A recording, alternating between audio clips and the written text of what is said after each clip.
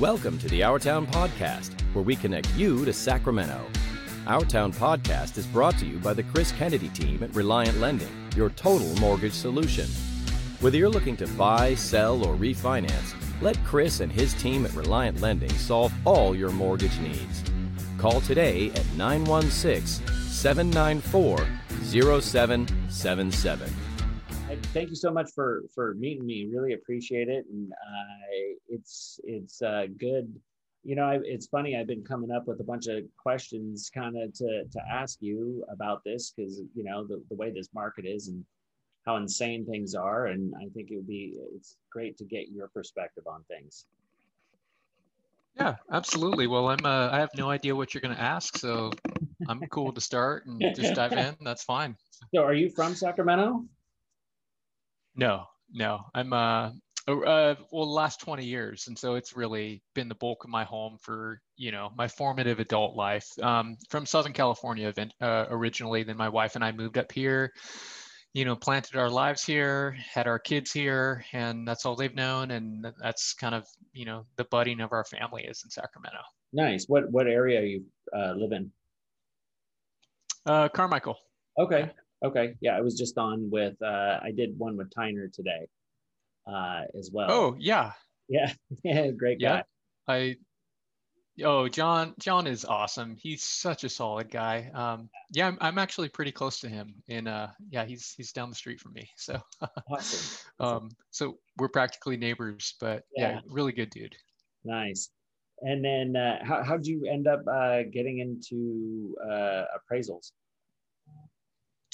By accident, most people don't get into real estate on purpose. You know someone, and then you think, okay, maybe I can make more money that way. And that's kind of how it worked with me. I used to be a middle school teacher, and I loved it. It was so much fun, just right up my alley with the passion for teaching. But then my wife was pregnant and thought, well, I can't do this on this salary. So what else is out there? And I asked some appraiser friends to train me, and that's how it went. Nice. That's awesome. Yeah. And then that kind of goes over into how you've kind of blown up the teaching of appraisal stuff to agents and things of that nature as well. Yeah, no, absolutely. And hey, and I might sound silly, but are we recording right now for the podcast? Yeah. Yeah. Okay. I had no idea if we were like on or just answering questions. So no. I'm just like shooting the shit with you. Like that's all. It really is just kind of getting a little bit of information about you and a little bit of information about like what you do, and kind of answer some questions about like what's going on in the market today. Right on, man. I had no idea the format. So, so your question was, what was your last question here, Chris? Just kind of how you kind of led you into your teaching, kind of led you into like what you do for real estate agents and stuff over at SAR and all that. Yeah, for me, I think when I started appraising, I felt like this chapter of my life is done in terms of teaching and or leading anything or standing out, because I thought I'm going to be an appraiser, and how can you like teach or do anything interesting as an appraiser? And so, but I don't know, through the years, it's like I started putting out information, started a blog 12 years ago, and it's just really snowballed, I think in a good way since then, where for me, it's been an example of, you can take your gifts wherever you are and probably use them in whatever domain you're at. And so but it's frankly been surprising. I say stuff like, I can't wait to share some new data. Then I thought, what happened to me? I mean, when would I ever have, wanted to share numbers? I didn't envision this at all. And so it's not like people might think I'm this big nerd, and, maybe I am, but it's not like I take a walk with a friend, every Saturday. I get out to the river, we take a walk. We don't talk about real estate. That's not like what I wake up and go, I can't wait to like talk about the market, even though I love that. Don't get me wrong. But anyway, maybe I sound like I contradict myself, but it's so fascinating, but it's not my whole life either. Yeah. It's funny because you said, what am I going to do? I could just kind of, once you pick the appraiser road, you're like, I'm not I'm not really going to be teaching. I'm not going to be doing this. And that was kind of the first, you just kind of, you're the best at it, you know? So it's kind of funny. Um, the, so with this market that we're going through, and one question I have for you. So you've been appraising for a while. I just wanted to get your take on AMCs and what you feel, what is an AMC and what you feel that it is done, or is it good or is it bad, or what do you think about AMCs? Got it. So appraisal management companies are sort of that in-between party, in between the lender and the appraiser. They're the ones that sort of manage the appraisal process. And I mean, I think there's really some really bad examples of AMCs, unfortunately, who are low paying and who are not going to attract talent. It's sort of like those apps that you hear ads for about, you know, if you want a contractor, you know, go to this app, and you think, okay, but who signed up at that app? Because I imagine the best contractors in the market might not want to be on that app because they have an existing clientele or self-respect or, you know, whatever it is. And so I feel like the AMC model is sort of a race to the bottom in terms of appraisal fees. It's a real dumpster fire. Of communication at times too, and I know there's horror stories from the AMC side about what it's like to work with appraisers. I can't imagine, you know, what that's like, but that doesn't mean that this system is really helping. I feel like if anything, it's maybe hurt the profession. But there's so many issues, you know, with the appraisal profession. But the AMC system, I've frankly opted out. I don't want to play that game. I don't do lender work anymore on purpose, because of, I think, the way that it's set up. Okay. That's kind of funny. I was going to ask you, like, do you still do lender work? Because I do you've never come across my desk. So that was kind of what I was going to ask you next. So I take it. So who do you do who do you do appraisals for now? So all private appraisals for, you know, homeowners and attorneys and, you know, divorce, and a lot of stuff for CPAs, and, you know, people just need estate settlement stuff. I do a lot of consulting with real estate agents, and, you know, just there's so many different things that you can do in the valuation space. But for me, I think about 5 or 6 years ago, actually 6 years ago, we moved to a different house, and then I put myself on hold on, you know, with my biggest lender client on vacation mode, so that they would know not to send orders. And I never took myself off, because I thought, I'm starting to turn down work that I really want to do, you know, private appraisals. And I don't want to turn that stuff down.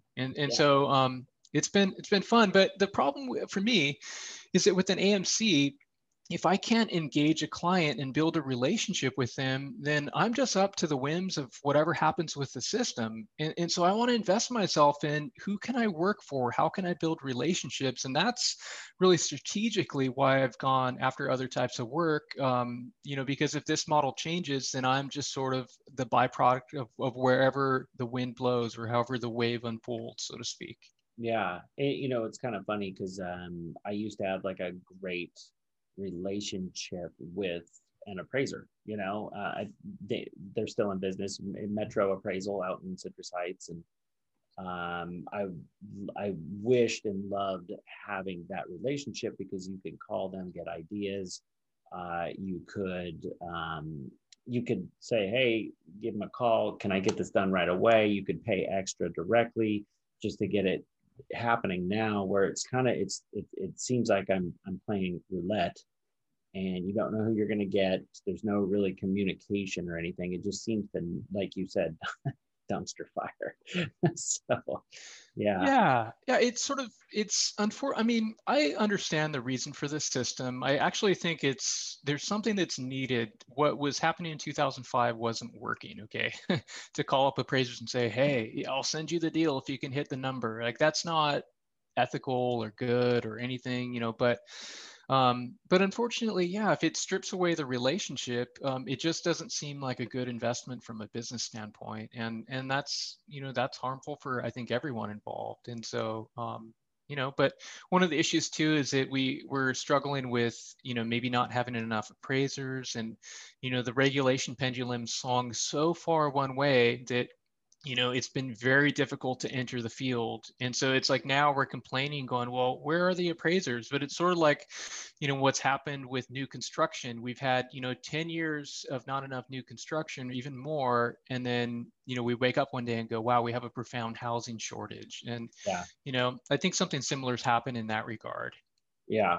I mean, even talking with John Tyner today, he was saying that there's not only a housing shortage in like homes for people to buy, but a housing shortage of rentals and everything. So Yeah. now with, like what we were just talking about with the shortage and all that kind of stuff, and the values going up the way they are, what is it that there's this trend of people offering over, bringing in cash? Is that creating all new kind of comps for neighborhoods where it's allowing things to go up at a much faster rate? Well, I would say yes and no. Appraisers have to weigh each comp. And so if something sells $100,000 over list, it doesn't become this, here's the new comp for everything. The market might look at that and go, that's an outlier. Just the same thing when something sells too low, a seller can, or a buyer can look at that and say, well, that's what I'm going to offer for the next house. But the market would say, too bad. Values are up here. And so I think we have to weigh every single comp. It's like you're doing an appraisal, but you're appraising all the comps too. And say, so just because something closed that high doesn't mean that we have to give it that much weight. And so sometimes I'm looking at stuff and, in my report, then I'll email the agent and say, hey, can you tell me what went on here? Did the buyer pay above the appraisal also? And, tell me the story. And sometimes there's a compelling story and I think, okay, I'm going to give that less weight. Maybe they left money on the table, or gosh, that's a really solid representation of value. I know there's this crazy story, but I can't argue against that. That's the market. But if it closed too high, I mean, there's one I'm actually going to do a blog post on this next week, and it closed really, really high. I think there's a reason for that, but sometimes we call something an outlier. And so, but yeah, the market is really, really chaotic. It feels like an auction out there. It's sort of like, Dogecoin to the moon. I mean, it's just been this really, really chaotic experience. And so it's tough to, I think, value anything. I think it's tough on agents, it's tough on appraisers, anyone who's doing anything remotely with value, because you have market value and you have auction value. Those two things aren't always the same. Yeah. Now, with that, and then, also you could have same neighborhoods, but, one's close to the freeway and stuff like that, that completely separates the value as well, correct? Yeah, I mean, value changes, I mean, all the time. It could be a different school district, it could be a different design of homes, or, there's a builder and these properties sell for a premium. I mean, there's so many different reasons, or maybe one has a local park and one doesn't. I mean, the market sniffs those things out. But yeah, I mean, the list goes forever. But yeah, crossing a freeway generally, there's probably a change in the market. Not always, sometimes it's north and south of freeway, but it's kind of like you don't want to, when you're in Tahoe Park, if you're choosing comps from East Sac, north of the freeway, that's going to be a big deal. It's a big deal. Yeah, exactly. It's not, yeah, it's night and day. Not to say that one area is better than the other, but they're different in terms of price, Yeah. And then with, I know you're not part of the AMC world and stuff like that anymore, but I've been seeing kind of this trend where agents will, I'll order an appraisal in the AMC, and appraisers just won't pick it up because it's an odd property. Why would that be? Why would like a 3-unit in Midtown not get picked up for 3 weeks by an appraiser? Well, some of it has to do with the AMC that's ordering it. And so there's one AMC that they send out blast orders. I've never, ever done business with them. I've asked them multiple times, can you please remove me from your list? They don't listen. And they send out probably 5 to 7 emails that go to my spam filter every day. That's not something that I would ever want to click on. And there's not a huge value proposition there. I would suspect there's two issues going on. Number one, what is the fee? What is the appraiser actually getting? Okay, that's the question to ask, because if there's this complex property, a triplex, there aren't that many triplexes. It's going to be more time consuming, but it's priced like a single family home.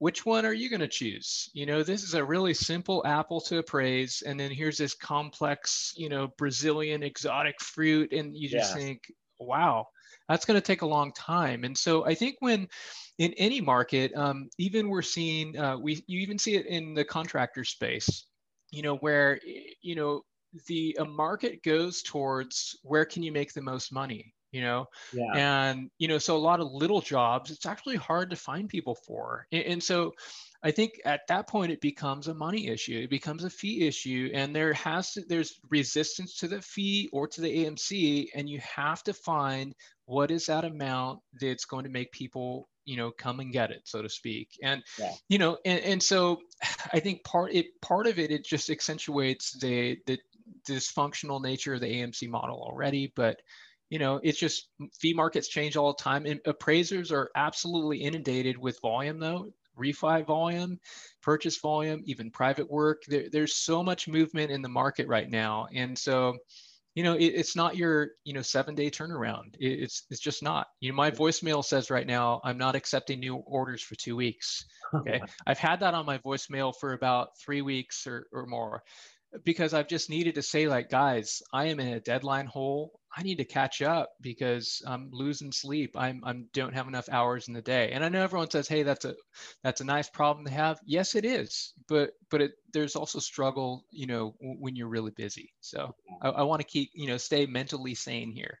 So question with the way Fannie Mae and Freddie have kind of come out with this whole appraisal waiver thing. Has that affected the appraisal business at all?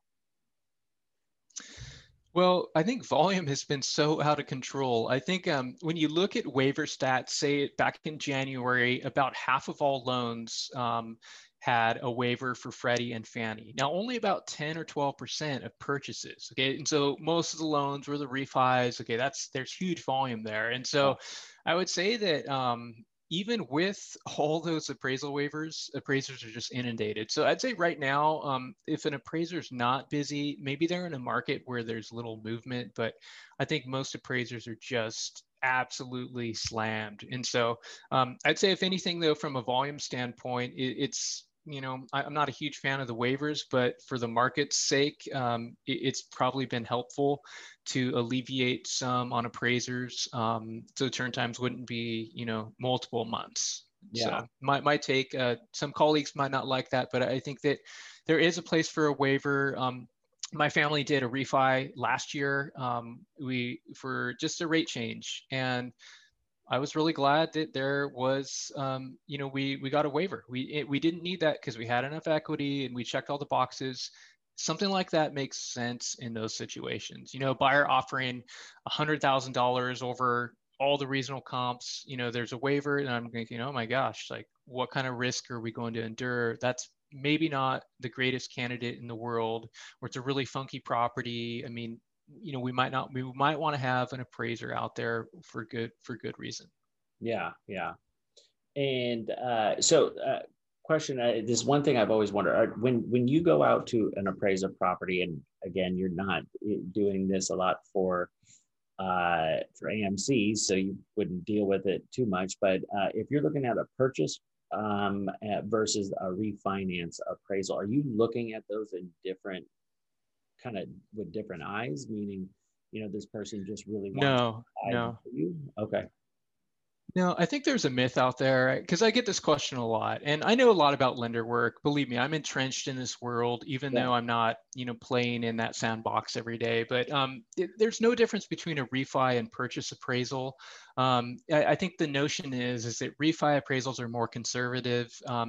But here's the thing: the one difference, there's no difference in methodology, but the one difference for a purchase is that you have more data.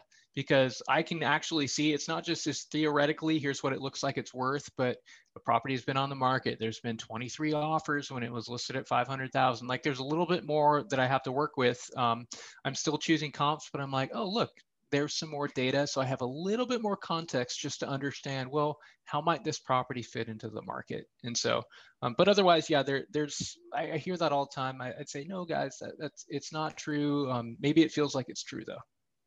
It's funny. I've always thought that. So I'm glad. Yeah. Yeah. Oh, totally. Everyone does. I've always thought that. I'm like, everyone does, Chris. He just didn't like that. He just didn't like it because it's a refinance. So thanks for that to rest. And then were you now that you do just stuff like that, you work with a lot of, like, who's your ideal client that you like to work with, or referral partner? I mean, I just like to work with cool people, first of all. That's my main thing. Someone that's low maintenance, someone that has a need. Anyone. I love working with attorneys. I love working, anything I can do with real estate agents is just golden. It's a huge joy. I know it sounds cheesy, but I love the phone calls where I just get to answer questions, and the emails, and just, hey, can you help me here with this? Sure thing. And that's great. But it's like I don't have just one client that I want. I love when there's a property that's going to be condemned and they need an eminent domain appraisal. That's a cool appraisal to do. Or someone has something that's overlooks the river that I'm going to get to go appraise. And so sometimes it's about the client, but it's also about the job, where like, wow, that looks like a really interesting or neat exotic property. Hopefully nothing too crazy, like purple Oompa Loompa house or something. But sometimes it's about just what house is there, because that's a fascinating part. What is this triangle worth in the midst of a bunch of circles? That's the fascinating stuff to me. So you said you mentioned the eminent domain thing. So do you work with Sac County? Do you work with the city and stuff like that, like local government type stuff?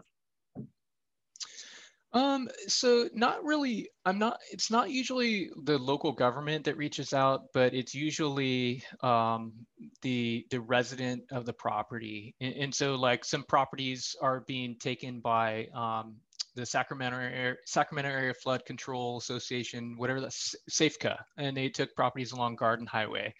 So this last year, I got to do an appraisal for that. Now, when they take the whole property, I don't mind appraising that. Sometimes I get calls for, hey, we're taking 3 inches of this, from the street, and I'll punt that to someone else. I don't have a lot of training with that type of appraisal right now, but yeah, usually it's the owner who reaches out. I'm always open to someone else, but that's just kind of how it's played out so far.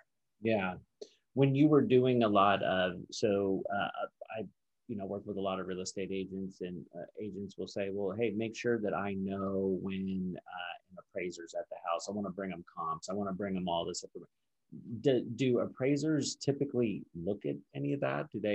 Are the agents just kind of spinning their wheels at that point in time? Like, what are your thoughts on that?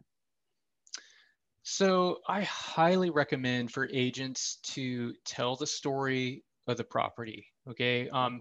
I think it's much better to be proactive about sharing about the property and the number of offers and the upgrades and, the feedback you got for the property, why the seller selected, a certain offer. And I think organizing that information on a 1-page sheet, I actually have an information sheet that I recommend using for that. So to be proactive and upfront about that without any pressure or weirdness to be like, hey, I need you to hit the number, that's unethical. We don't want that, but in that as opposed to being reactive, like, hey, I'm just going to let the appraiser do his or her job, and I'm not going to communicate anything unless if the value comes in, low, and imagine it's legitimately low. Okay, some stuff should come in low, but it's legitimately low. Then the agent shares all that information that could have been shared up front, after the appraisal's been done. And I'd say, there's probably a fat chance of the appraiser changing his or her mind, you know? And so I think that I would just recommend share that up front. There's no silver bullet. There's no guarantee.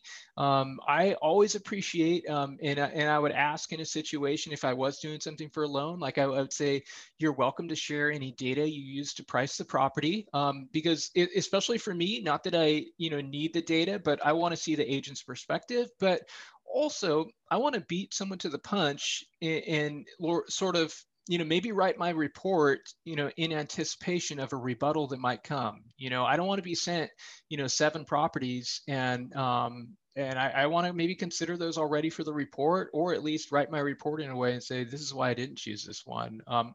So I don't know. I'd just be more proactive. But here's the thing, not every appraiser has to look at it like I do. There's diversity. We certainly don't have to think about it the same way. I find some appraisers will sort of give the Heisman and be like, nope, don't get those comps away from me. And I tend to take an opposite stance where I view that as data. Now, if someone was hounding me and being inappropriate, I would have no problem saying, hey, look, like I need you to back off. Please, what you're doing is inappropriate. I have no problem communicating like that. That's not usually an issue because I have really cool clients. Okay. But yeah, be proactive, not reactive. But share information that appraisers actually want. Okay. And that's why I created that information sheet, because I want agents to beat me to the punch and ask these questions that I tend to ask, rather than, providing a bunch of stuff to the appraiser that's going to go straight to the recycle bin. Because you think, I can't use this for my report. This doesn't help me understand the property more. Doesn't help me understand the market or the type of feedback you got. Like, how does this property fit into the market? Anything you can do to help the appraiser understand that is golden. You have data, and share that type of data and perspective. That's my advice. That is absolutely huge. Like, I would say that's like one of the best explanations. I've always, personally, I've kind of thought, well, they have that information. They're going to know that. But now that you say that, it kind of makes a ton of sense. And going back and arguing